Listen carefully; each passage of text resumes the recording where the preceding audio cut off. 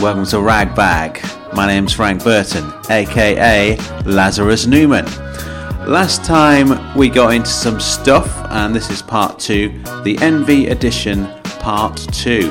If you haven't heard part 1, this is probably not going to make much sense, but there will be some good tunes. So if you genuinely can't be bothered to go back and check out part 1, enjoy the music. The music is very good.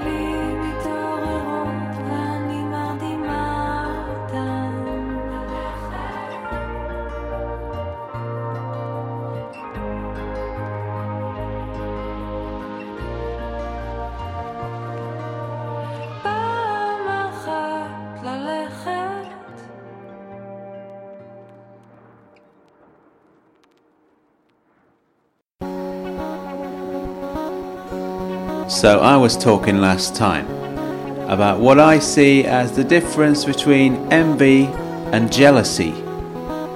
And for better or for worse, this was one of the topics of conversation on the night me and Heidi broke up. I'm not bitter about this, by the way. I mean, she's the one who left.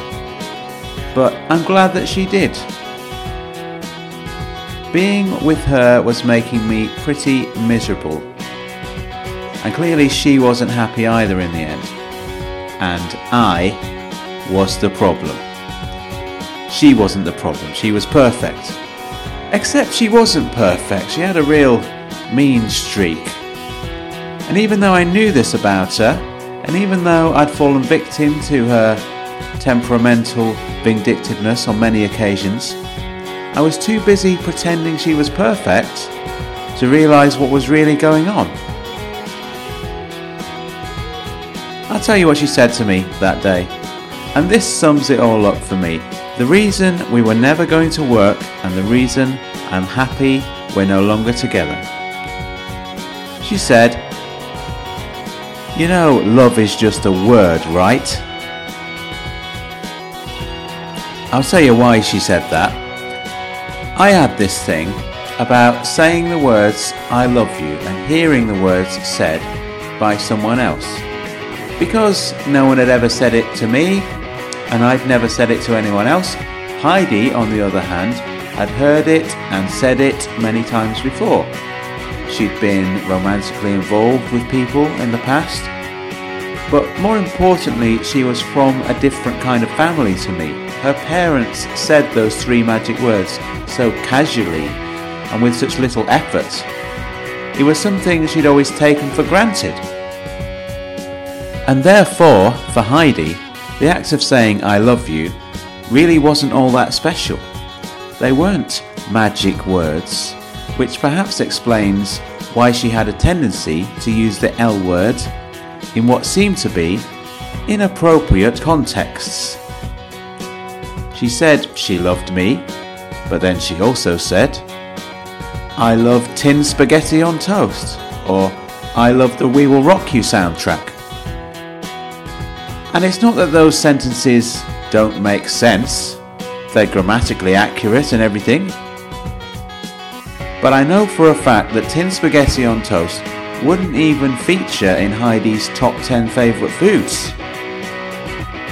She likes the taste of it and it reminds her of a happy, stable childhood, so maybe there's a connection there that could explain her use of the word. The We Will Rock You soundtrack is, in my opinion, not a good album. But that's just the way I feel, and I probably would use the word love to describe a lot of the music that I like. So I can understand her use of the word love when it comes to music. The real problem I had with all of this was she was using the word love and it wasn't about me. Her affections were stolen from me, not by another person, but by an inanimate object. Tin spaghetti on toast. I was jealous of tin spaghetti on toast.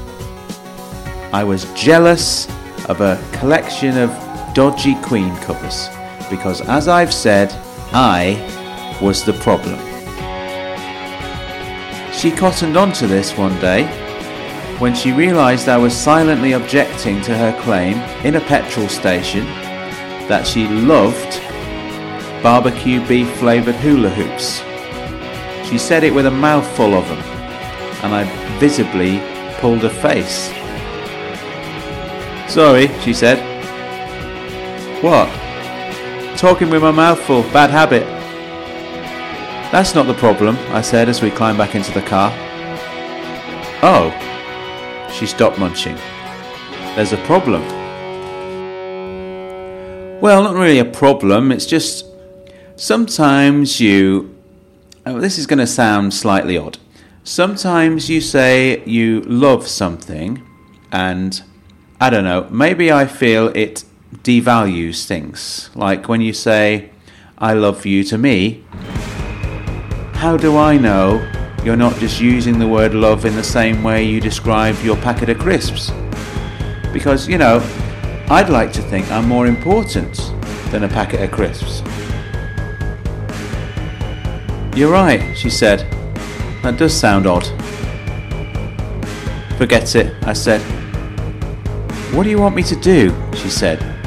Do you want me to reassure you that you are more important than a packet of crisps?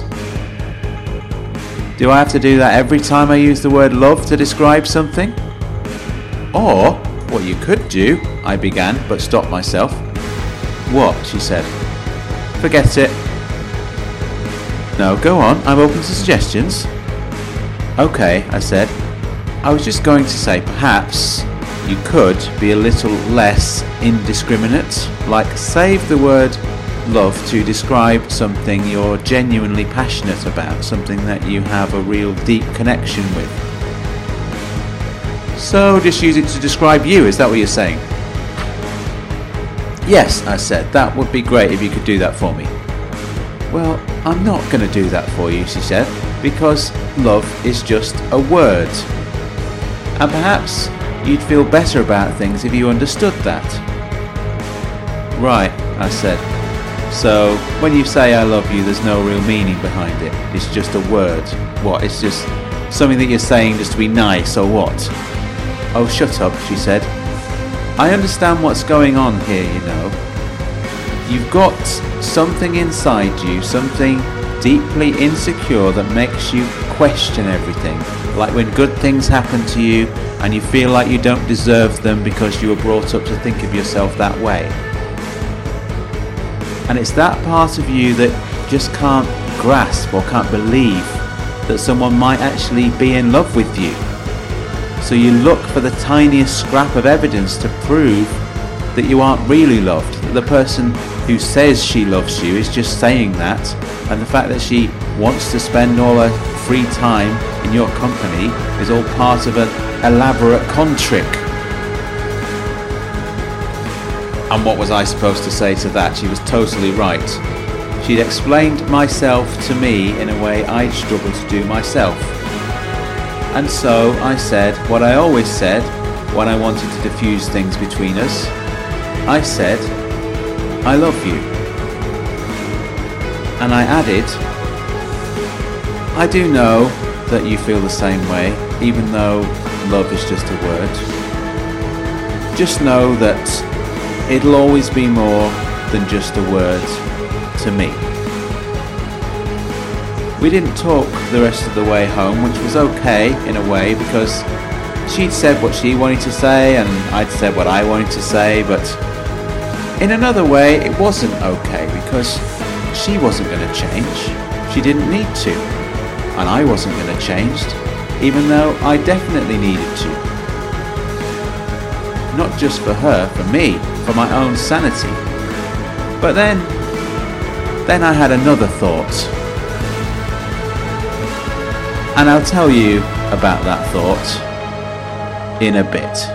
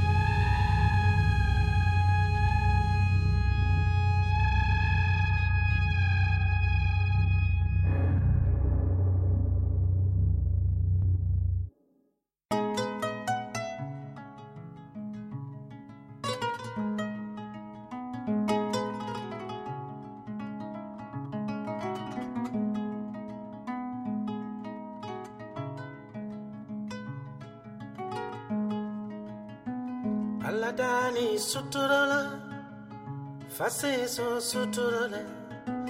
Aladani simayala, faseso simayala. Ni alai sutura, isake sutura kono.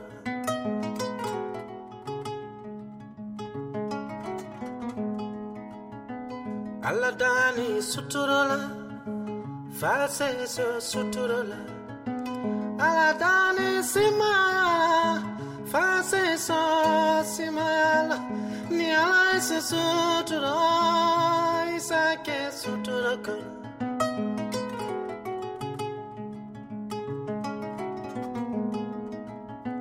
Salwato sita, alinga vilinga tsari.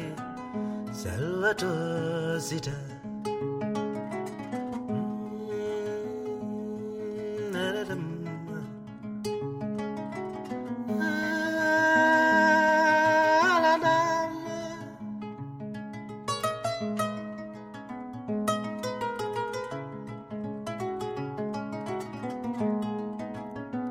Salna mansa, bada mansa, ulaga mansa, fada mansa, la ilaha illallah, Muhammad Rasulullah, yera, lola lo milala leti,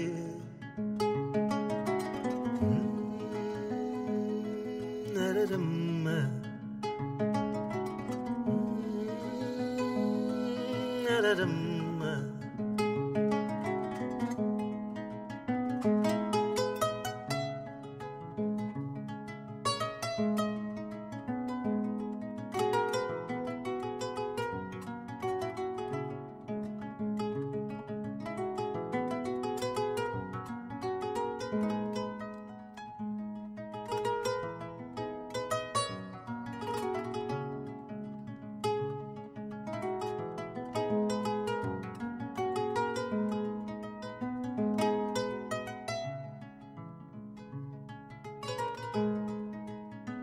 Sanna mansa, ulaga mansa, bada mansa, fada mansa, salwato sita.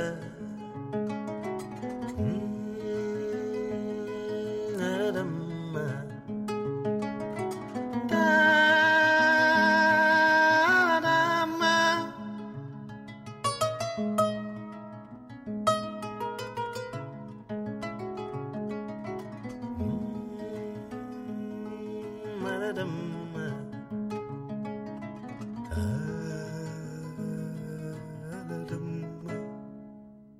It's Susie here from the Casual Birder podcast. I love watching birds, whether it's those that visit my garden or ones that I see when travelling. Birdwatching is a great pastime. It can be done with others or alone. You don't need expensive equipment, your eyes or ears are enough. And best of all, it doesn't need any great commitment. The Casual Birder does as much or as little birding as suits them. Join me each week to hear about the birds I've seen, interviews with others, and stories from listeners around the world. The Casual Birder podcast, available wherever you listen to podcasts. Hello, I'm Spud Murphy, and along with one of Ireland's darkest comedians, Seamus Kelly, I host the Comedy Cast, a weekly podcast where we speak to some of the best up-and-coming stand-up comedians from all over the world. We also have some of the best new bands on too, with some of their music, of course, and we take the piss out of what's been going on around the world of late. We've just recently started a Legends of Comedy Section 2, so there's something there for all you stand-up comedy fans. Get us in all the usual podcast places or go to thecomedycast.com, where you can also listen and you can catch up with old episodes too, and you can even watch my stand-up comedy documentary, Funny How. So that's it then, I'm Spud Murphy, and make sure and check out the Comedy Cast.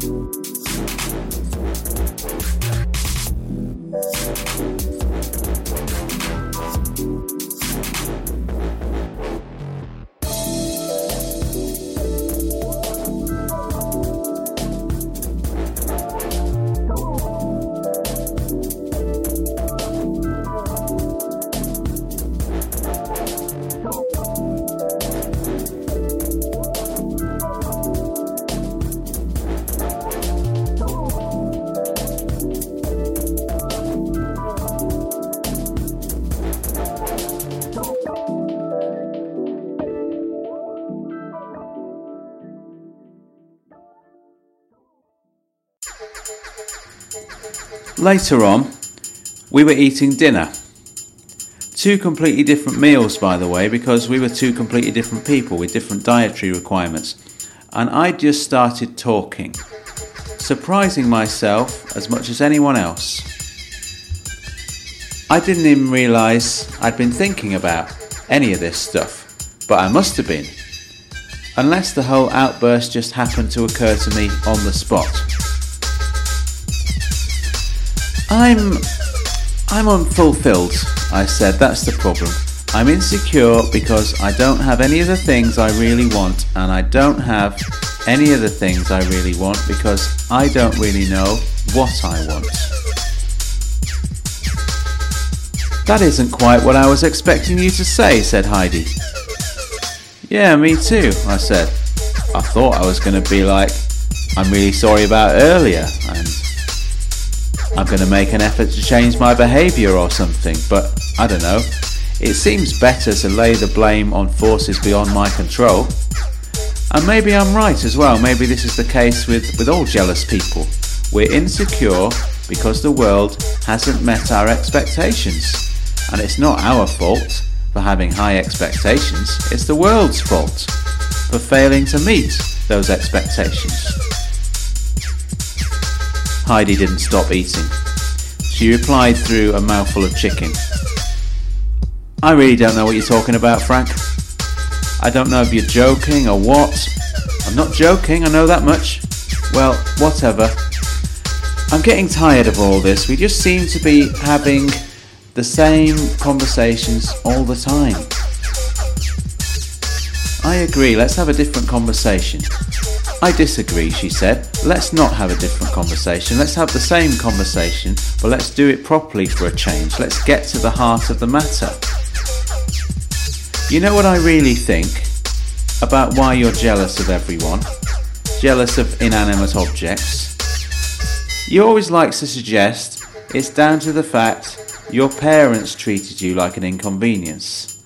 I know that must have been hard, but I don't think it's anything to do with that.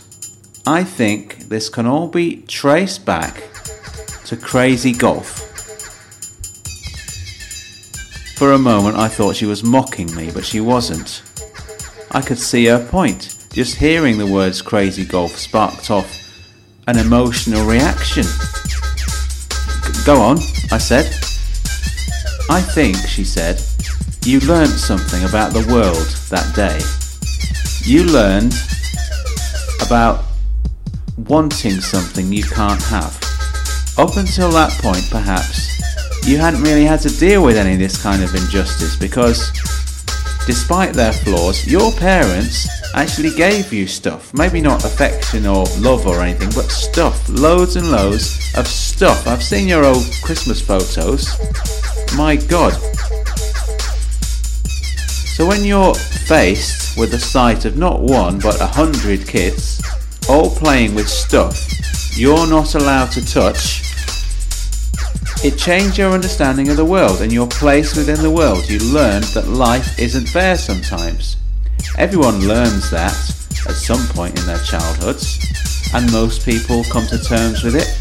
Some people never do, and I think you're one of those people. You haven't accepted the fact that life isn't fair. Well, you're saying I'm a spoilt brat, I said. I don't know, she said, but best not to put a label on it. Do you think Martin Luther King was a spoilt brat, I said, because he couldn't accept unfairness? I wouldn't compare you to Martin Luther King either, she said. You're a different person, you know. Your most painful childhood memory is the day you weren't allowed to play crazy golf. And I know it's your most painful childhood memory because you're always bringing it up. It's the only thing from your past that you've never really got over. You managed to get over everything else. Your father's disappearance, going to prison. All of that you've been fine with. But if anyone brings up the subject of crazy golf, it ruins your day. You just need to get over it. Okay, I said, well, how do I do that? I don't know, she said. I mean, I'm not even sure that the events as you described them actually took place. I mean, are you sure it wasn't a dream? Yes, I'm sure. I've never known anyone whose teachers took them out for a whole day playing crazy golf on some kind of portable equipment that had been set up on school premises. I mean, logistically, it would be easier to take a coachload of kids to an actual crazy golf centre. No wonder that company isn't operating anymore, whoever they were. I know it doesn't sound 100% plausible, I said, but come on, you're not calling me a liar, are you? No, I just think you're mistaken. I'm not. Imagine if you were, though. Imagine if I could prove it to you somehow. If I could get a time machine, we could go back and watch what really happened that day, and all we managed to see is you, as a child, daydreaming. How would you feel then? Would you still feel like you're not good enough to have nice things? Or would you realise for the first time, since you had that horrific daydream, that sometimes unfairness is just a state of mind? Yeah, all well and good, I said, but, and I'm sorry to keep banging on about this, but it definitely happened. I'm as sure of that as I'm sure of anything.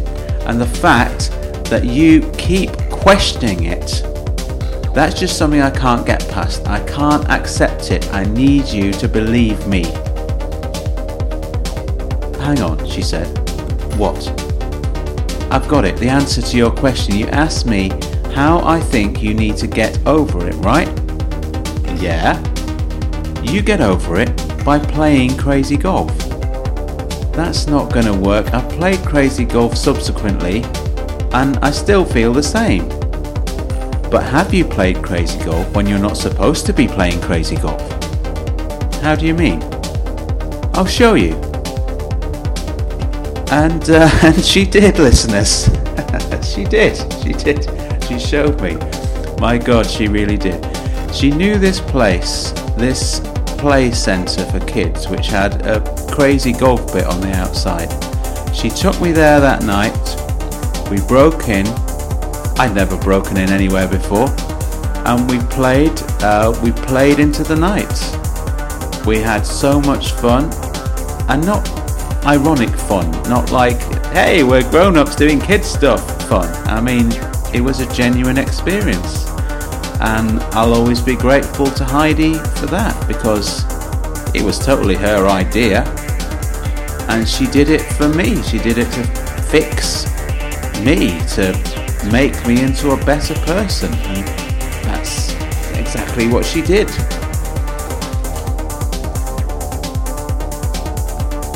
And then she left. Yeah, she left the following morning. She packed her things up and she never came back. I don't know where she went. I haven't seen her since that day. I was going to say I don't know why she left, but that's not true. It's pretty obvious why she left. I was a total nightmare, and she woke up that morning and she thought to herself, did I really spend yesterday evening in a crazy golf centre that I'd broken into just so I could boost my boyfriend's lagging self-esteem? Was it worth it? So yeah, I was the bad guy. I hold my hand up to that. You know what, listeners? I used to be jealous, and I'm not anymore. I'm really not. I have very few possessions because I don't need stuff. I have very few friends because I don't need people all that much. And I don't have a girlfriend anymore because I don't need one. I've got a podcast. Think about that. I've got a podcast. And yes, I am a different person now, as you know. as you regular listeners will know. I'm Lazarus Newman. I'm Lazarus Newman. I'm Lazarus Newman. I'm Lazarus Newman. I'm Lazarus Newman. I'm Lazarus Newman.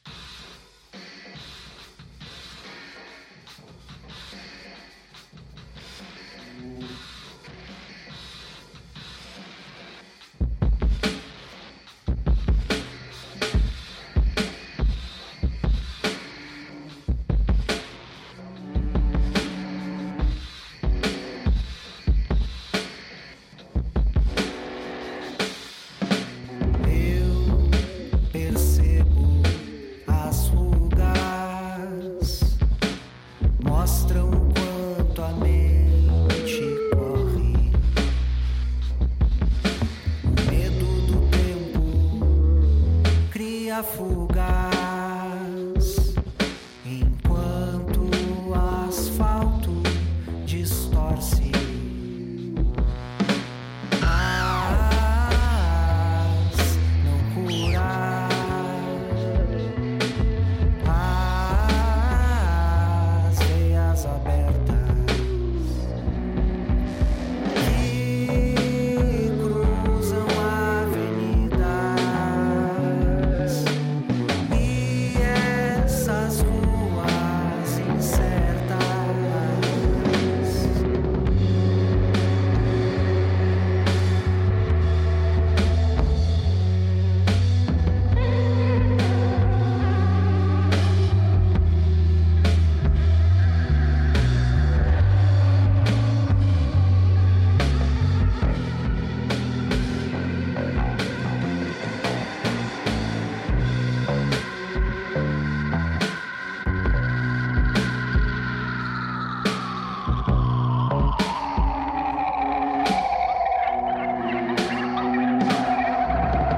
Passam por nossa pele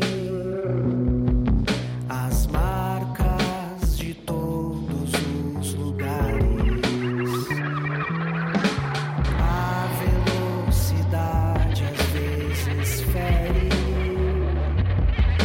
arrasta paisagens, interfere.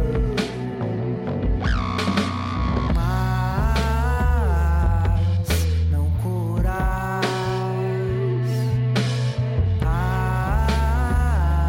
as veias abertas que cruzam avenidas e essas ruas incertas.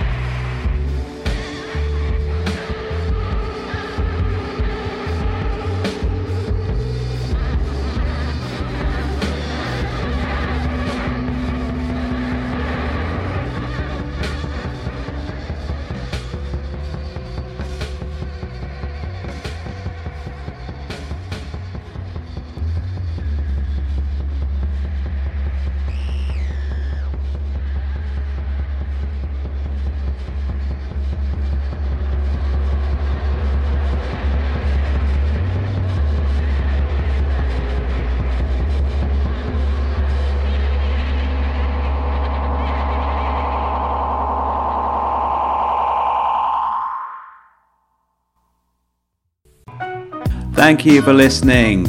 Normal service will resume next time. Back to just doing the usual features and all that kind of stuff, all the great music and all that kind of stuff that you guys like, you know, all the stuff that you like. Also, there's going to be a new bonus bag next week, which will be a fantastic one, as are all the other ones. Check them all out, all the history of this podcast. We're on to, what's this, episode 21? There's lots to catch up on if you haven't already, plus the bonus bags. frankburton.co.uk is the website. Check that out as well.